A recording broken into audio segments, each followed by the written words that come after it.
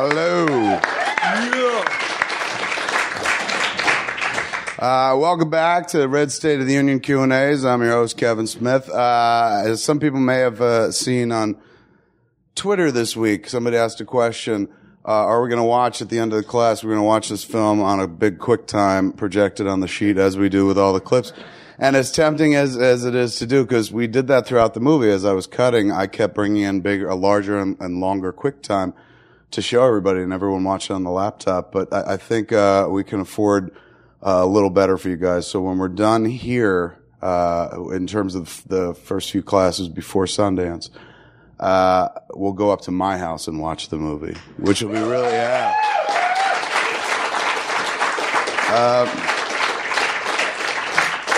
on the sole condition that you don't steal my shit. But it'll be a great way to watch it. And the picture looks great, and we'll have everything done at that point in terms of the mix. And it'll be very, very cool. But anyway, that's weeks from now. Tonight we're gonna, move from, behind the camera to in front of the camera, for a little while, for the next few weeks. Gonna meet some of the people that populate, Red State and make up our world. To do that though, we're gonna peep out this scene first. And then we're going to get to know one of the actors in the movie, a guy whose audition was so strong it completely changed what the character was supposed to be, and a guy whose work in the movie was so strong it defined the next movie to come. Go ahead. What is this, man? It's like Craigslist for people who want to get fucked. I thought Craigslist was Craigslist for people who want to get fucked. What kind of dirty shit you looking at, boy? Oh! Fuck, bag it! Oh. Touch my dick again, see what happens. That's what he said, motherfucker, right after you drown your mouth. Such an animal. How do you... They're all the same, man. You can't see any faces. Oh, shit, you showing them? Yeah, dude. You fucking flappers out of here. Are you kidding me? Yeah, look, it doesn't matter. You can see the tits, you can see the fucking pussy, man. Fuck the faces. Well, how we know we won't fuck the face unless we can see what they look like? Right, thank you. You fucking bag their head, man, alright? Look, these bitches want to fuck. Even if they do want to fuck, they're all in New York and L.A. Lots more in L.A. Look, New York, L.A. Road trip. L.A. I get the point, alright? But look here, this one's a little closer to home. Holy shit, Coopersdale? No fucking way. We're getting laid, boys. How do we know she's gonna fuck us, or even like one of us? Because I've been talking back and forth with one for 2 weeks now. She says she's interested. Fucking... I just got a little hard. I don't want to fucking fuck some chick that he just stuck his dick in. Look. His greasy ass fucking... It's dick. not greasy. Right, look, there ain't gonna be no sloppy seconds, boy, okay? She wants to fuck all three of us at the same time. Jesus Christ. I call the ass. You're not getting a fucking ass. Yeah, fuck you, man. Don't throw shit at me. Relax, dude. How do you know this ain't a guy? Does that look like a guy to you?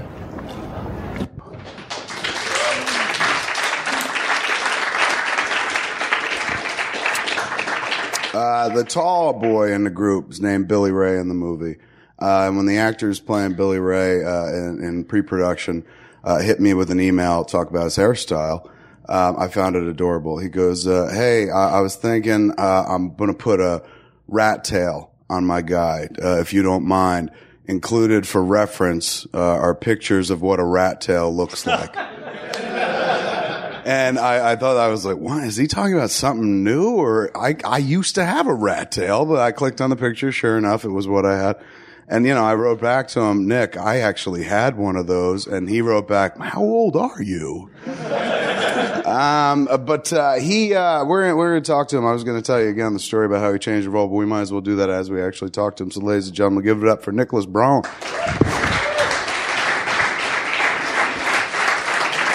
Hello.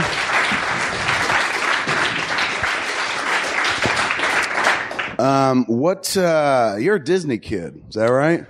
Yeah, you could call me a Disney kid, I guess. You don't have to be ashamed of that. I could see you're kind of like, you're ruining my street cred. Yeah. How am I supposed to get laid? Red State gave me some street cred. A little, well, not yet. We'll see.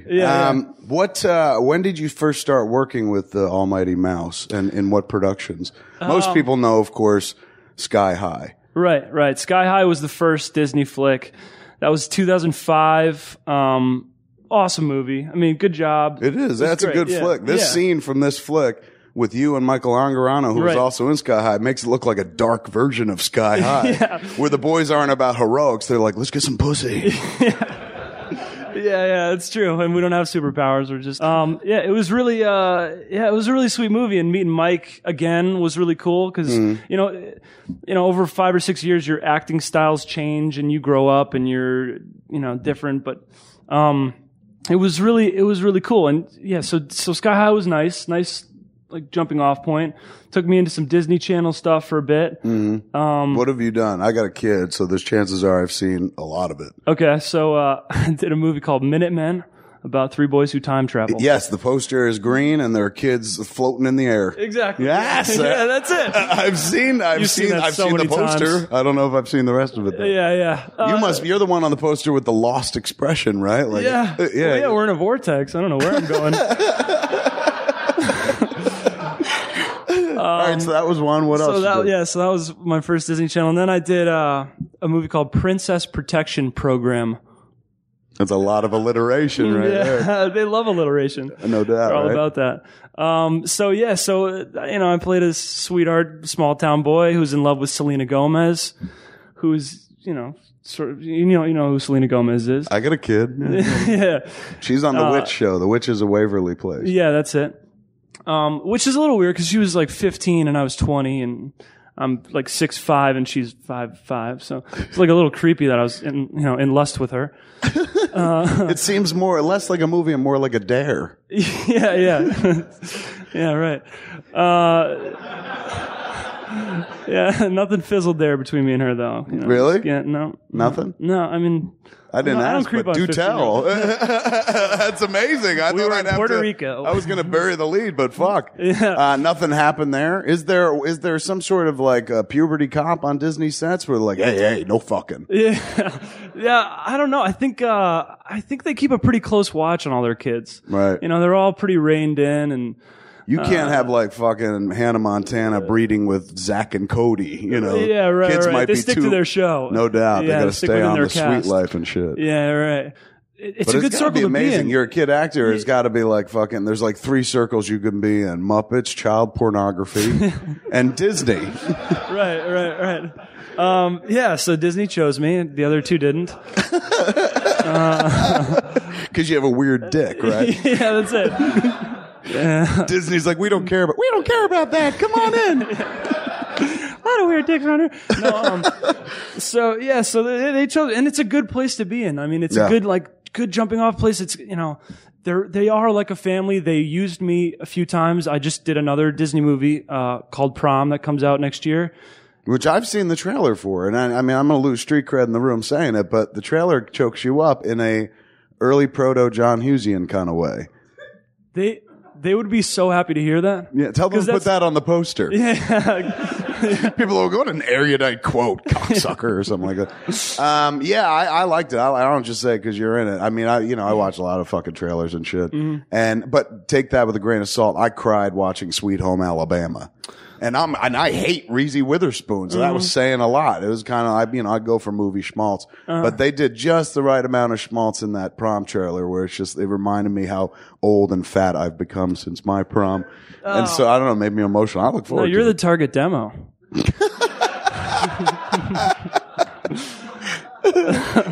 You're all up in that trailer, though, man. I know, man. Yeah, You're the guy on top of the fucking freeway with the sign. And shit. Right. Yeah, the guy who can't get a date. Just doing everything I can to get a date, and he can't. Right. Which is a fun role to play, and the one people I think will root for. Very much. The underdog, yeah. Yeah. You got a peaceful, easy feeling about you. Like, people want to get behind, even though you're so intimidatingly tall and shit. Right. Most people should fear you, like, the giant is coming.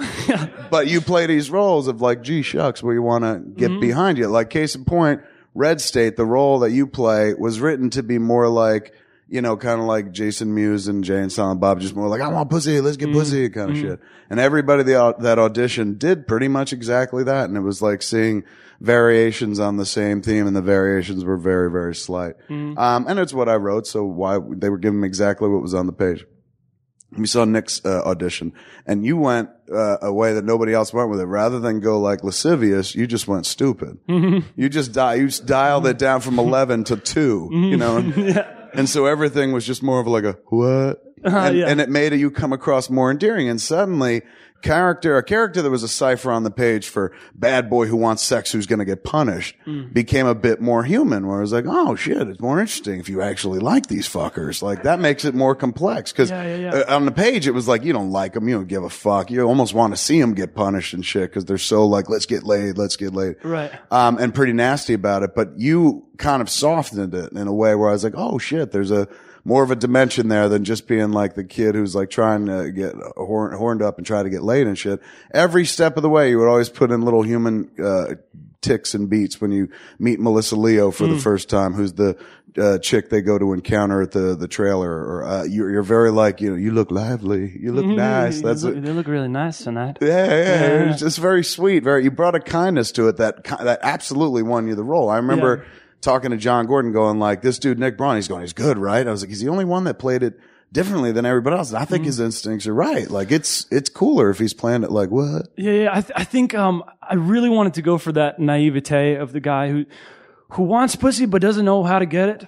And like, doesn't really know what to do and like how to talk to a girl, but he really wants that pussy. You know what I mean? And like, I know what you mean. Yeah. Did you pull from real life or just like me?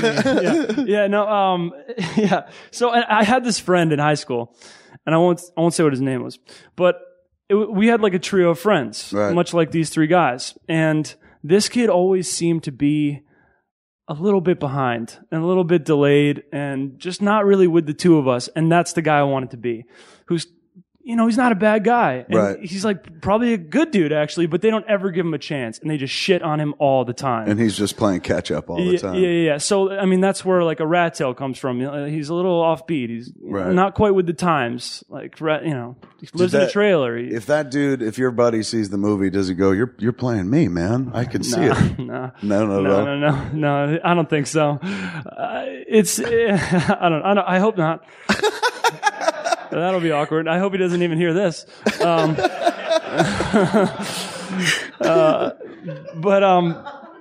So you better tell me you can't, like a fictional place you came from and shit. Like, I'm from Narnia. Yeah. Where are you really from? Long Island? I was born in Long Island, lived in Connecticut and New York City. How long were you out there? I was out there till 18. I went to boarding school in Massachusetts for high school, but mostly lived in Connecticut. What's that about? Boarding school for high school? Why? Were you bad, or you just wanted to leave? I just wanted to leave. Really? Yeah, I wanted to get out of my house. I just wanted to do my own thing and shower with dudes. We did a lot of that. I just kind of wanted to like be. I'm very independent, so I just kind of wanted to be out of the house and. Live in a dorm. That whole thing really was intriguing to me, and it was awesome. It wasn't a boarding school like a prison or anything. It was, it was just a regular school, but you lived there. Right. And it was a mixed gender or just boys? Yeah, it was co-ed. Right. It was 300 kids. Yeah, we did a lot of sneaking around. Chicks were sleeping there too? Yeah. And it's like essentially a college for people who aren't in college yet. Yeah, exactly. A college without the alcohol, basically. And was there acting there? Was acting something that was part of that program or performance? Yeah, there was an acting program. They had a few plays. I did 12th Night there. I did Picasso at the Le Pen Agile. I played Picasso. No, I played it pretty badly. Like, I'm not a seducer at all. I was like 15 years old and like trying to seduce an 18-year-old girl who was like so hot, and I was so awkward. But drama wasn't my thing. I really went to get this, get the schooling and just like live a different life than just going to public school in Connecticut, which everybody basically did. Yeah.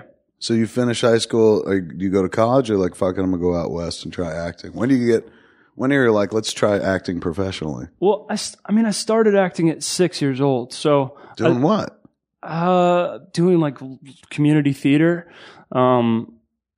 Student films for NYU and, SUNY, SUNY, and just like, I actually did my first short film with my dad. Mm-hmm. It was called, Rocky and Pop's Search for the Holy Mackerel. And it's about a grandpa and his grandson. and it's a fishing trip. And I should tell you, yeah, my dad's an actor. He basically was my inspiration for starting acting. He started really late in life. He started at 55 years old. Picked up acting at 55? Picked up acting at 55 years old. Had a whole, like, unbelievable career as a creative designer for, record albums and stuff. He created the Rolling Stones' tongue. That's his design. What? Yeah. I think I just heard Malcolm pass out somewhere. Yeah. Is that true? Yeah, no, yeah, really. Really? Yeah. So the dude who fucking created the Rolling Stones' tongue one day was just like, I'll become an actor. Yeah. Wow, man. Yeah. You always wonder that's enough. If you created the Rolling Stones' tongue, you're like, I am enshrined in the pantheon of artists forever. And then he switched up? Yeah, I mean, it was just his lifelong dream was to be an actor. And he'd made some money and he was ready to retire from the music industry. And like, why not start a whole new chapter? And that's what he did. Did he work a lot? Yeah, he works a lot. Yeah, he does. Still continues. Yeah, he still continues. He's doing his thing, doing some theater and, guest stars and stuff like that. I mean, it's tough when you start in your 50s. But I think he's done really well, and he's a damn good actor. Really? Yeah, he's really good. And was he your first teacher, kind of? Or is that something that you just picked up like innately or osmosis, just because there's so much performance in the room? Where do you sit down with him and be like, I want to do what you do?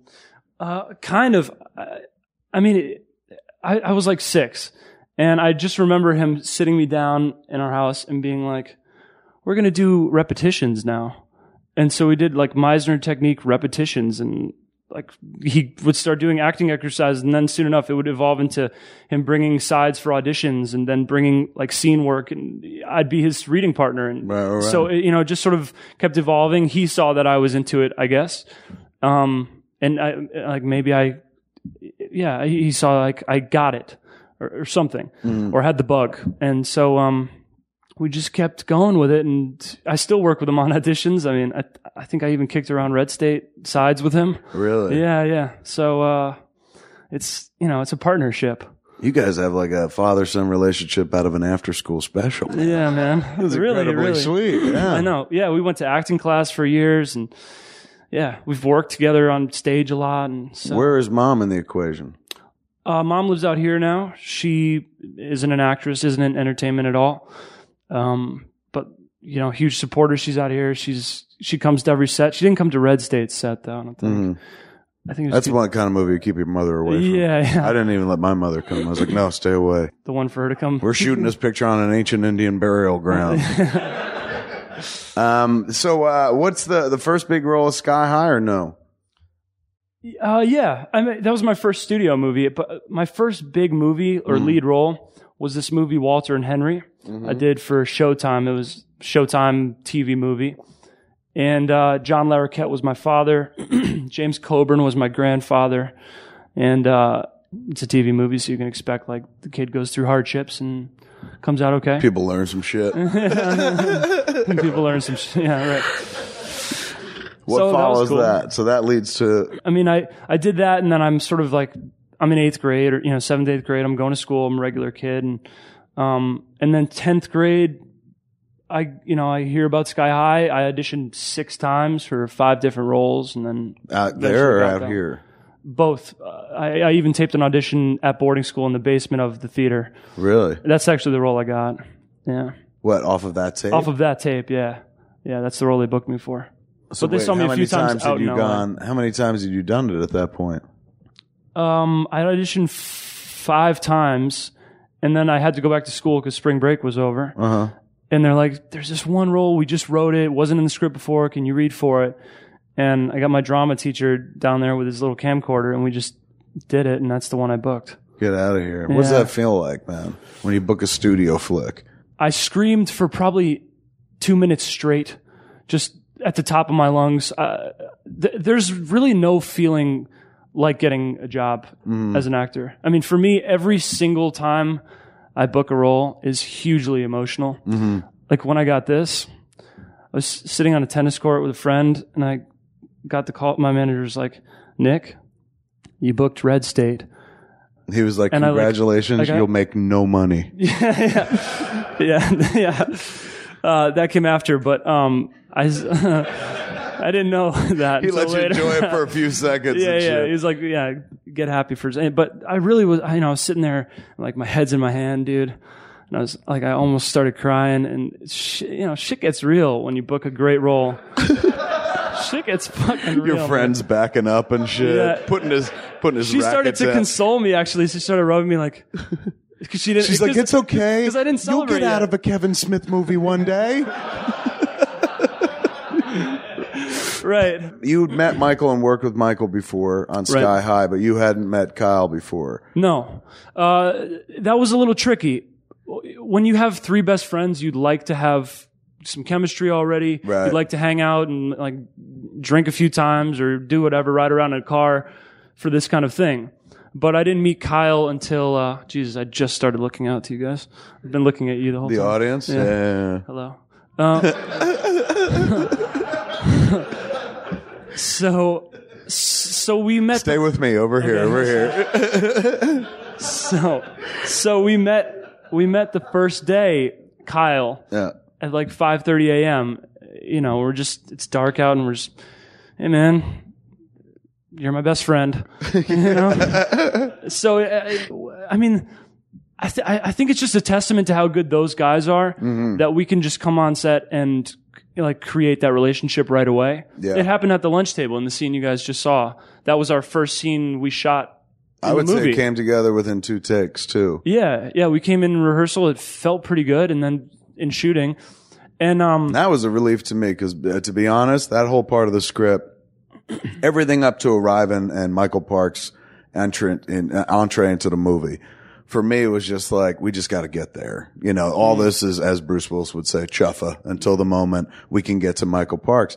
But you guys, wisely so, didn't treat it like that. You were just like, fuck it, man. No, this could be as good as that. Let's try and shit like that. So you guys imbued it with performance that was so good that by the end of the first take, I literally looked at John. I was like, this scene might work too. And he's like, what does that mean? Yeah. It's just a monologue I'm having in my head. Never mind. But it was just like, oh my God, these dudes are tearing shit up. And for me, it was a sheer delight because I'd been working with the same people for years and years and years and years and stuff. And you guys were babies, complete fucking newbies. And it, like, to me, I'd seen some of you in this. I'd known Kyle from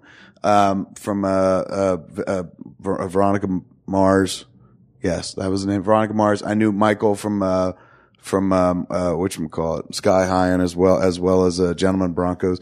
You I saw on Sky High and apparently in that green Disney poster. But I was not like, oh my God, I've been lifelong fans of all of yours. And for me, it was just like, this guy's good, this guy's good, this guy's good, let's go with it and shit. We got there, you guys did that first take, and I was like, oh my God, like, you forget, they may be young, but you've been acting since you were 6. Kyle's been doing it 10 years. Michael's been acting since he was cum.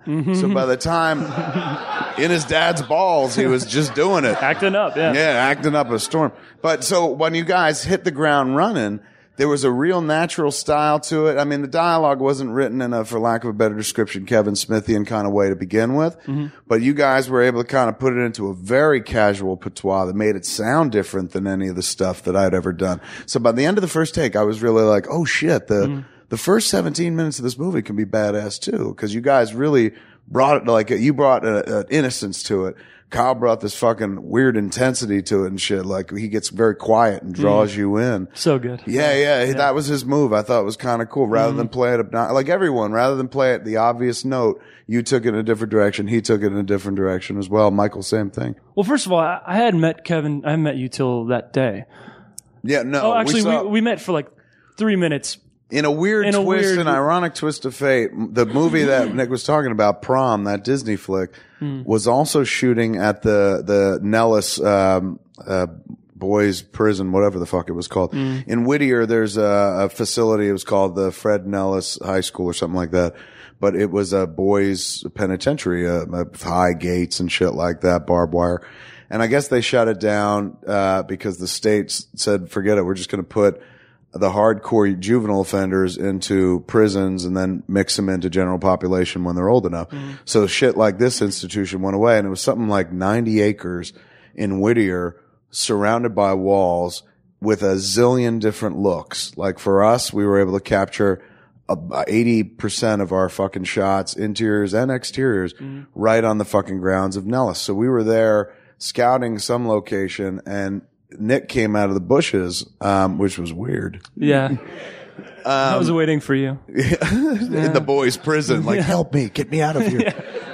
And he was like, hey man, what are you doing? I guess you were there for packing up, or you're still shooting or something like that? We were shooting the last couple of days of prom, so I was just there and kind of touring the place because it's really bizarre. Yeah. I mean, it kind of feels like it's a fucking rape hole is what it is. Like, you drive around at night. We would be shooting at night. You'd be driving around a little golf cart, and there'd be a chill in the air. It shouldn't be in Whittier, particularly when we were shooting. And you realize, oh, it's the ghost of molested and raped prison boys. Now, granted, these boys, did something to get there, so your guilt is a bit assuaged. Like, well, they weren't all innocents, but still, it fucking reeked of rape in that place. Right. And ironically, let's Disney do that movie shot next. Prom there. Yeah, right. It's weird that we shot Red State there, but the fact that Disney, like, where you want to shoot it? They're like, shoot it at the rape hole. What, on this movie, you had to do a lot of physical shit, too. Like, we haven't really gotten, into it, and, cause I'm trying to keep it quiet. We got a month before we can kind of show the whole movie to the world. That'll be a lot easier to talk about. But, you do get into a bunch of, physical stuff in the movie. Running in skimpy clothing. I'm just in my underwear for a chunk of this movie. There's a bunch of the flick, which when I wrote it, I literally wrote like they're in their underwear and shit like that. And as we got closer, I guess it was, Beth Pasternak, who is our costume, person, or wardrobe, the chick in charge of the entire department. She goes, you have in the script here, it says the boys are in their underwear. And I was like, yeah, because something in the plot. And she's going, I'll do whatever you want, but I just want to show you pictures of the boys in their underwear. And she lined up 3 pictures of you dudes in your underwear. And suddenly I was like, oh, you're right. It looks like I'm making a gay film, doesn't it? And she's like, you might just want to think about maybe another piece over here, piece over there. And then we figured out, you know what? It wouldn't make sense that they were each in that same fucking state of undress. So then we went with various pieces. But was there ever a moment where you're like, I'm feeling exploited. I feel like a chick in a horror movie? Because that was the idea. The idea is to kind of take the what's normally the chick roles and flip them to the boys. Yeah. I didn't mind it. I mean, Beth was just like, well, Kyle could probably still be in his pants and undershirt.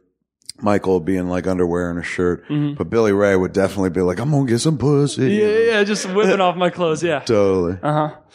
Yeah, no, I was all right with that. I don't think I've ever bared as much skin in a film before, so thank you. Was there ever any consideration in terms of like, hey man, I'm fine. They're not going to call me for Sky High 2 if I'm fucking, if I become the Red State guy. Do you have to, as an actor, think about that? Do you think about one role versus another role, or versus the security of this or the future of that? Or is it just like, hey man, I'll take any role that comes my way as long as I don't have a dick in my mouth on camera? I don't really think about it. I mean, at this point, you kind of want to say yes more than no. At this point in my career, you want to say yes, and you want to try things, and you want to go for stuff. I mean, if it's garbage material or whatever, you don't want to do it. But I'm mostly going with it, going with the flow, and just trying to keep, digging into new characters and bringing new levels to it. You talked about being a sensitive guy, and acting is not for the sensitive in as much as it helps to be sensitive, but it's a shit ton of rejection. How do you deal with, how long have you been dealing with rejection for a bunch of years and stuff? Cause you can't get every job. It's just that simple. It doesn't get much easier. Really? Yeah. You grow to sort of embrace it in a way. You're like, I guess you start to approach auditions more indifferently. Mm-hmm. Whereas when I was younger, I'd become so attached to it and feel like I needed to do this role. And if I don't get it, I would dive into like a deep depression. But it's just part of the thing, and And it's okay. You learn to audition more for your career than specific roles. Explain. Like if I turned in my audition the way I did for this, but you could have said, well, I don't want Billy Ray to be 6'6", but it's sweet. I've seen this guy. I'm going to think of him for the next thing. Right. So it lodges in the memory. You audition for, to get to know people, to make connections, to get yourself a reputation. Whereas, you're not just going for every single role. I need this role. I need this role. So based on that, even if like you're looking at something where you're like, I ain't got a hope in hell, but if I got a shot to audition for it, even if I'm not getting this role, you're banking a performance maybe down the road where somebody's like, oh, I like that kid for this thing, not this thing, but something else later on. Yeah. You get no sent such out thing as a bad audition, or wasteful audition, so to speak. Right. I don't think so.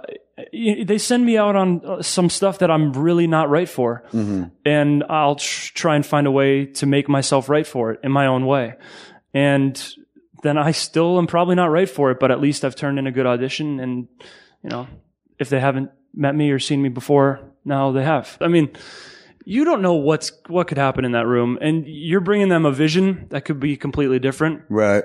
And sometimes you're asked to completely flip-flop your entire, your vision that you've brought to them in the room on a dime. I've done that. I've done that to actors where it's just like, I like it, but can you do this and play it like this? And it is like 180 degrees from what they came in prepared for. And you're not doing it to fuck with them, but you're doing it because they're like, look, what you did ain't it. So here's a chance.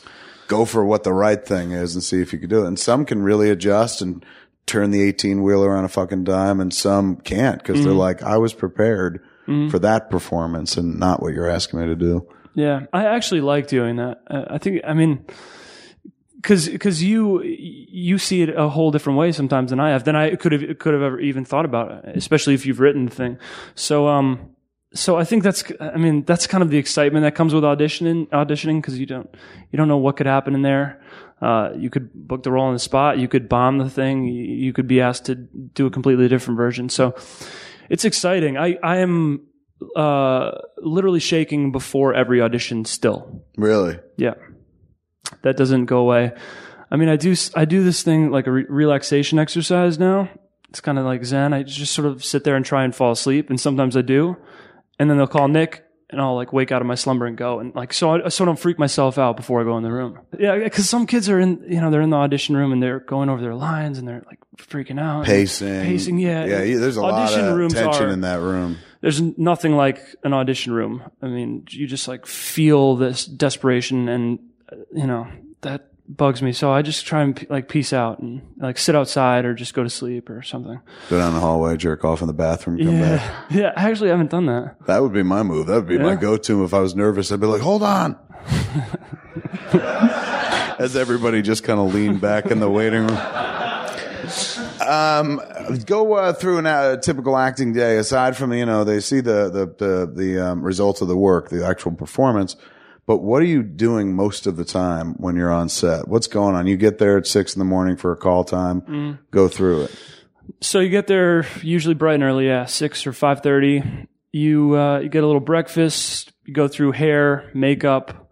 Depends. Sometimes it takes longer. On this film, there were some days where we needed more makeup, and it was a little messier. Some days you just come on, you throw your shirt on. This we did light makeup. Like everybody's pretty natural. Yeah, very. So that was nice. We didn't have to cake it on. Sometimes they do. But you do that, and then you're kind of just waiting. It's a lot of waiting on sets. And then there are surprises along the way. We were shooting a sequence where you get to fire a gun, and you were working with the stunt people and prepped, rehearsed shooting and having to fall while holding a loaded firing weapon. It's filled with blanks. That was a very tricky shot. It's tricky. It sounds easy. Like, when you're running around with people playing cops and robbers or whatever and playing bang bang and you shoot somebody's like, oh, and they drop to the ground. That's real easy because you're not carrying a gun that has fucking, ordnance in it and shit like that, whatever they call them. So you go through like a good few hours of practicing, like the gun's here, you're firing here, fall back, don't worry, trust there's going to be a pad there. It'll be, don't think about the pad. And that's weird because we can't just fall normally without thinking about looking back. And I'm falling 6.5 feet. You know? Yeah, that's I'm the thing. falling a long way. You've got a long ways to go. Yeah, so for me to just fall back was really scary. But you trusted. You kept trusting. You were just like, is that right? And you watched him. He's off on the side working all day to do this move. Mm-hmm. Then we go to shoot it. And it's fantastic. It's just, I don't want to give too much away, but what needs to happen, happens beautifully. Mm-hmm. And his fall is beautiful. And you're watching the frame. Nick passes out of the frame. And all of a sudden you see in the background, there's some things on a shelf. And one is a big, hard plastic Pelican case. Looks like it had big, heavy equipment in it. You see it teetering. And you see it literally fucking just fall off the top of the shelf and sail through the frame. And all you hear, I'm watching on the monitor, all of a sudden you see that thing go, bang, and you hear, what the fuck? And you just hear Nick, who's normally so easygoing and sweet, explode in rage, and rightfully fucking so. But the rage wasn't about, oh my God, I just got hit by a fucking case. Nobody told me it was coming. My eyes were closed, blah, blah, blah. The rage was like, all that time we spent rehearsing, you didn't tell me they were going to drop a case on my head. And we were like, that part was an accident.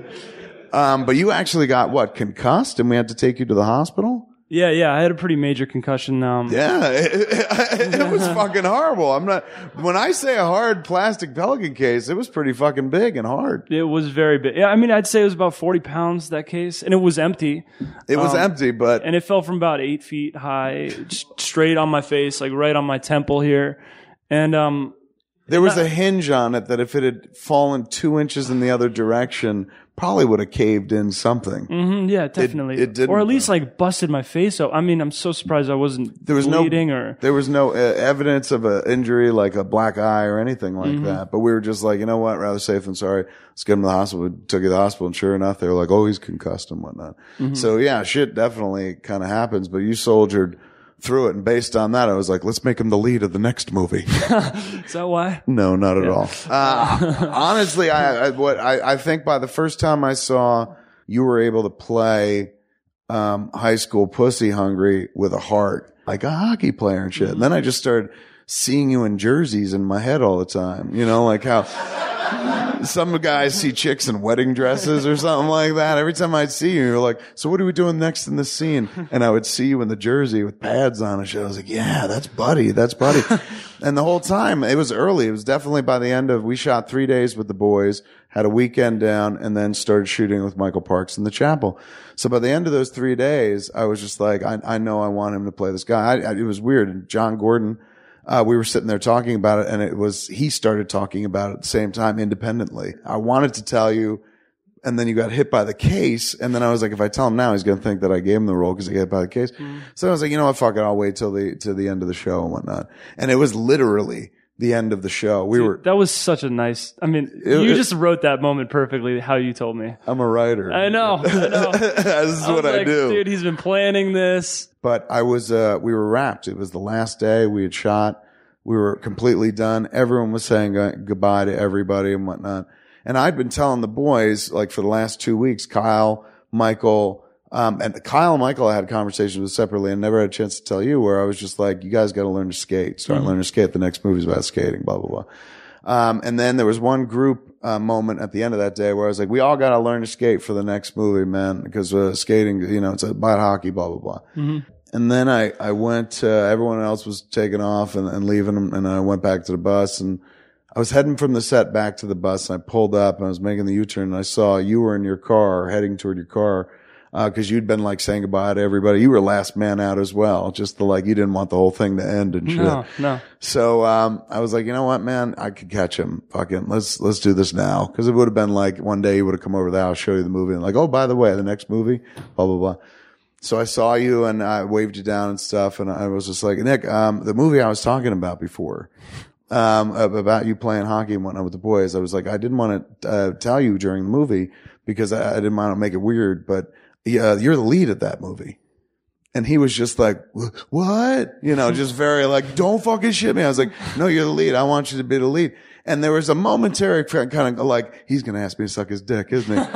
But it quickly fucking passed because you saw that I wasn't going to ask you to suck my dick, and then I was serious we were about in it. wide open space. You couldn't ask me. Yeah, totally. I'm like, come to the bus. Yeah. The bang bus.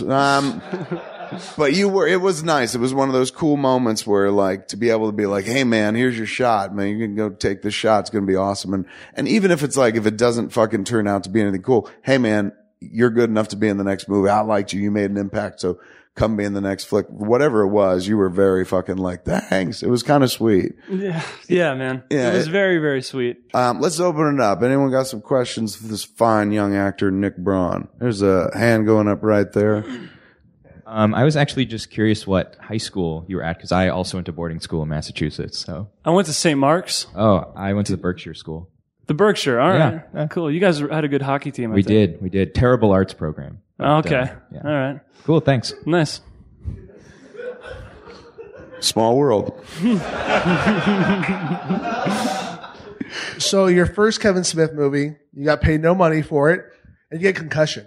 Then you sign up for Hit Somebody. So what part of you made you want to come back for a second film with Kevin? It's such a good role. This was such a different film, Red State, to make. And like I said earlier, I mean, just all actors want is permission to do, what their instincts tell them to do, or what, the choices they want to make. And Kevin is the epitome of that. So going into a lead, I mean, it's gonna be incredible. Like usually when I bring ideas to a director, they get shot down. Yeah, I mean, it is what it is. But when I have like an instinct to do something, or like one movie, I wanted to have a pick in my hair the whole movie, and the guy was like, no. And here I was like, I'm gonna tell him about the rat tail, and Mike was like, he's gonna say no, and Kevin said yes. And so, I mean, if I get to do another movie like that, I'm down. I had somebody told me I underdirected them, which I was like, what does that mean? They're like, you got to give me more. I'm like, what the fuck? Really? I'm here. Isn't that enough? Yeah. Well, the thing is, I think if I had things to come and talk to you about, you would have the conversation. Yeah, totally. But you're really just there. You're there to like supervise, and if we need to bounce things off you will. But I was cool with it. My feeling is just like you hire people because you're like, this one's great. This person's great. This person's great. This person's great. And at this stage in the game, it's not like when I made Clerks, like where you were like, this dude has done some local theater. This dude was once in a high school play. This dude's never acted before. These are all professional craftspeople, filmmakers who've been acting for years. They know what they're doing. So it feels weird to like hire someone and be like, do what I say, when it's like, well, I'm hiring you because I like what you did here, or in your audition. So do that, do more of that, because you got to that place without me. Like it'd be weird to like get on the set and be like, okay, the thing that got you here, shut the fuck up and listen to me. It's like your instincts got you not just through the door, but onto the set, and change the character.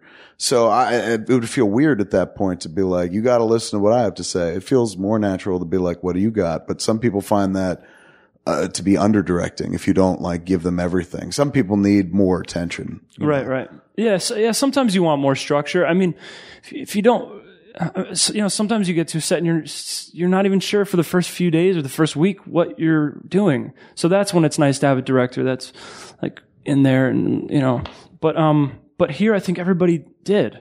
I think we shot in sequence, which was really helpful. Yeah, totally. Had you seen any of Kevin's films before? And if so, how did that inform your working together with him?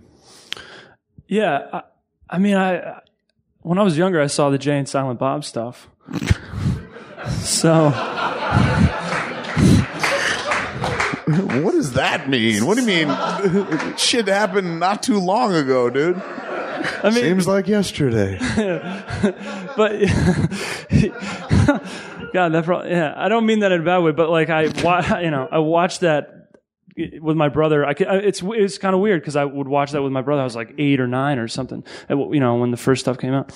So, it was a little weird to work with somebody who I watched it as a kid and laughed at, and And the weird thing too is like you could watch everything I did It wouldn't prepare you for the red state experience. I was going to say, it was yeah. 180 degrees, you know. So, I mean, it resembled it in as much as like it's a movie. You've got some people all hired to make pretend in front of a camera and bring something to life, and that's kind of where the similarities end. Yeah, well, I rewatched a few of your films before we started, and I started to see how sort of dialogue specific they are, and how the actors look like they're staying word perfect. So I kind of prepared myself to be very much on book, and When we got to the quad, I was just like, and then we got there, and we're in Kevin's car, and he's like, "Just so you guys know, I'm at a point in my career where I don't really care that much."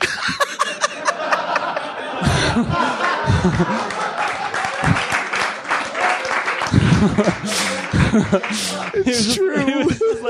He was just like, look, like, sounds horrible, but it's true. No, he was like, don't go too far from the page, but I'm not a stickler on the words anymore.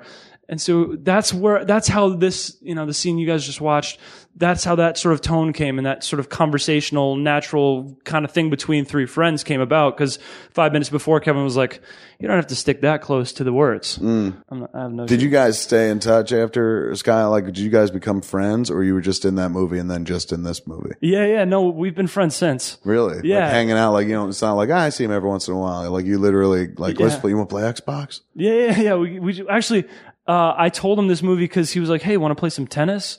I'm like, okay, yeah, sure. I play tennis, so we were playing tennis, and I was like, "Hey, man, so what do you do in the summer?" He's like, "Oh, I'm gonna do this movie Red State." I was like, "Oh, cool, me too." So, serve it up. That's how, because. And he was like, what? What, dude? Yeah. And our domination of the industry at 6 years at a clip continues. Yeah. I've been dying to work with him again because I think he's awesome. Great. Michael is a wonderful actor. Yeah, he's going to be really natural talent. Yeah, he's really cool, really good to work with. Very present, as you can see. So, and he's going from the school of 10,000 hours. This dude's he acted with like Meryl Streep. Fucking, he's worked with Soderbergh. He's a real like Forrest Gump. He's been across indie film and studio film and worked with a lot of people over the years. Pretty cool people. Yeah, totally. All right, Kevin's been raving about the work of Michael Park for the last several weeks, and I'm just curious, being an actor, what'd you get from it? I mean, did you think it was amazing? Were you shocked, or was it just not your style? No, I think it's everyone's style, what he puts in this movie. It's really tricky to play a character who says such heinous things, just such despicable things, and then you kind of come off liking him, and like he doesn't come across like a raving lunatic, like every good villain or like every historical villain. Like, Hitler doesn't come across like fucking, he came across very poised, like, who's responsible? The Jews, man. Yeah. And that's like, he kind of familiar and shit. And Parks, plays evil personified in a very patrician way, in a Southern gentleman kind of way. So the horrible things that come out of his mouth, it's almost like you envision your grandfather saying it, and it's menacing. Yeah, I don't mean you respect what he says, but, but I mean that he makes you listen. Yeah. There's a charisma about it. Like Michael draws in a lot by going low and quiet, and that makes you have to lean into, what's he saying? What'd he say? Yeah. And it draws you in a lot more. It's a little trick, man, that I've never, in most of the other flicks I've ever done, nobody's ever done that. Everyone's always been loud and fucking like, stooch to the nooch. Nobody's drawing you in. They're repelling you in many cases. He went for the thing of just taking it inside, taking it lower, rather than being big with it, making it smaller, and that brings you into it. It's pretty wonderful little technique. On first read of the script, I saw that the preacher has 15 pages of a monologue or something like that. And I was like, wow, that's a big load to carry. And Michael carries it just fine. You don't know that you're sitting there for that long. You're just enraptured by him. Go ahead, right there. So far, you've had a really fascinating career, and I was just wondering, after your next movie with Kevin, are there any movies or roles that you aspire to? I mean, I don't have much of a choice right now. You know what I mean? Like, I'm still at a part of, the beginnings of my career where I'm just like, I'll do whatever right now. You know what I mean? Who are the role models? Who are the people, the actors you like, the people you're like, not so much like, that's the dude I want to be, but the people who like, I like what that dude does. That's the dude who's any movie that person's in, you're like, I'll watch. Mm-hmm. I mean, Philip Seymour Hoffman's number one. I can see the resemblance between them. You guys look like the number 10 next to each other, man. That's weird. Like you would gravitate toward an actor that is so different. Like, but good workouts. I guess that's what you're drawn to. Yeah, I mean, I think one of the biggest qualities that I like to watch is when they physically transform, when their voice changes, their rhythms change. I mean, he completely rewires himself for each role, and that's fascinating to me. So does Daniel Day-Lewis. I mean, guys like that, I really dig. And it's tough for me because I'm like I don't think I can play every man as a 6'6". I can't. It's tough because I feel it's a little bit more limiting being this tall and like in my. But that's what I strive for, and I'm fascinated by that, man. Yeah. I don't know though. What is it? What's your exact height? 6'6". Yeah, it's a lot of apple boxes for people to be standing on next to you. And yeah. shit. I mean, I've lost like you can't ever work with the chick from Juno.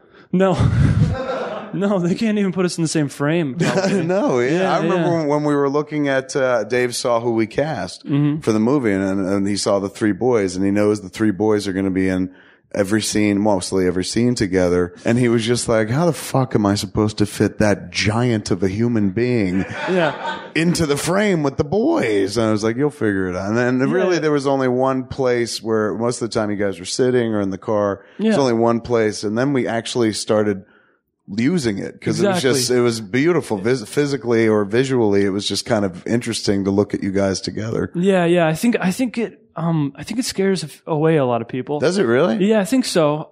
They have that, the problem, like they don't want their other lead to be dwarfed.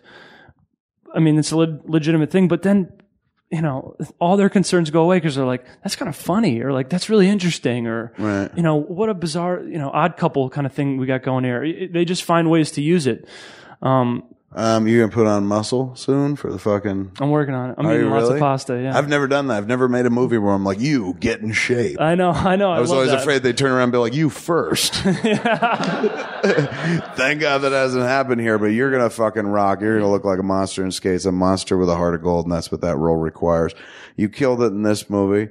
Thanks for coming out tonight. Everyone, give Nick Braun a big round of applause. Thank you. Thanks for being here on Red State of the Union Q&As. We'll see you next week. I'm Kevin Smith. Good night.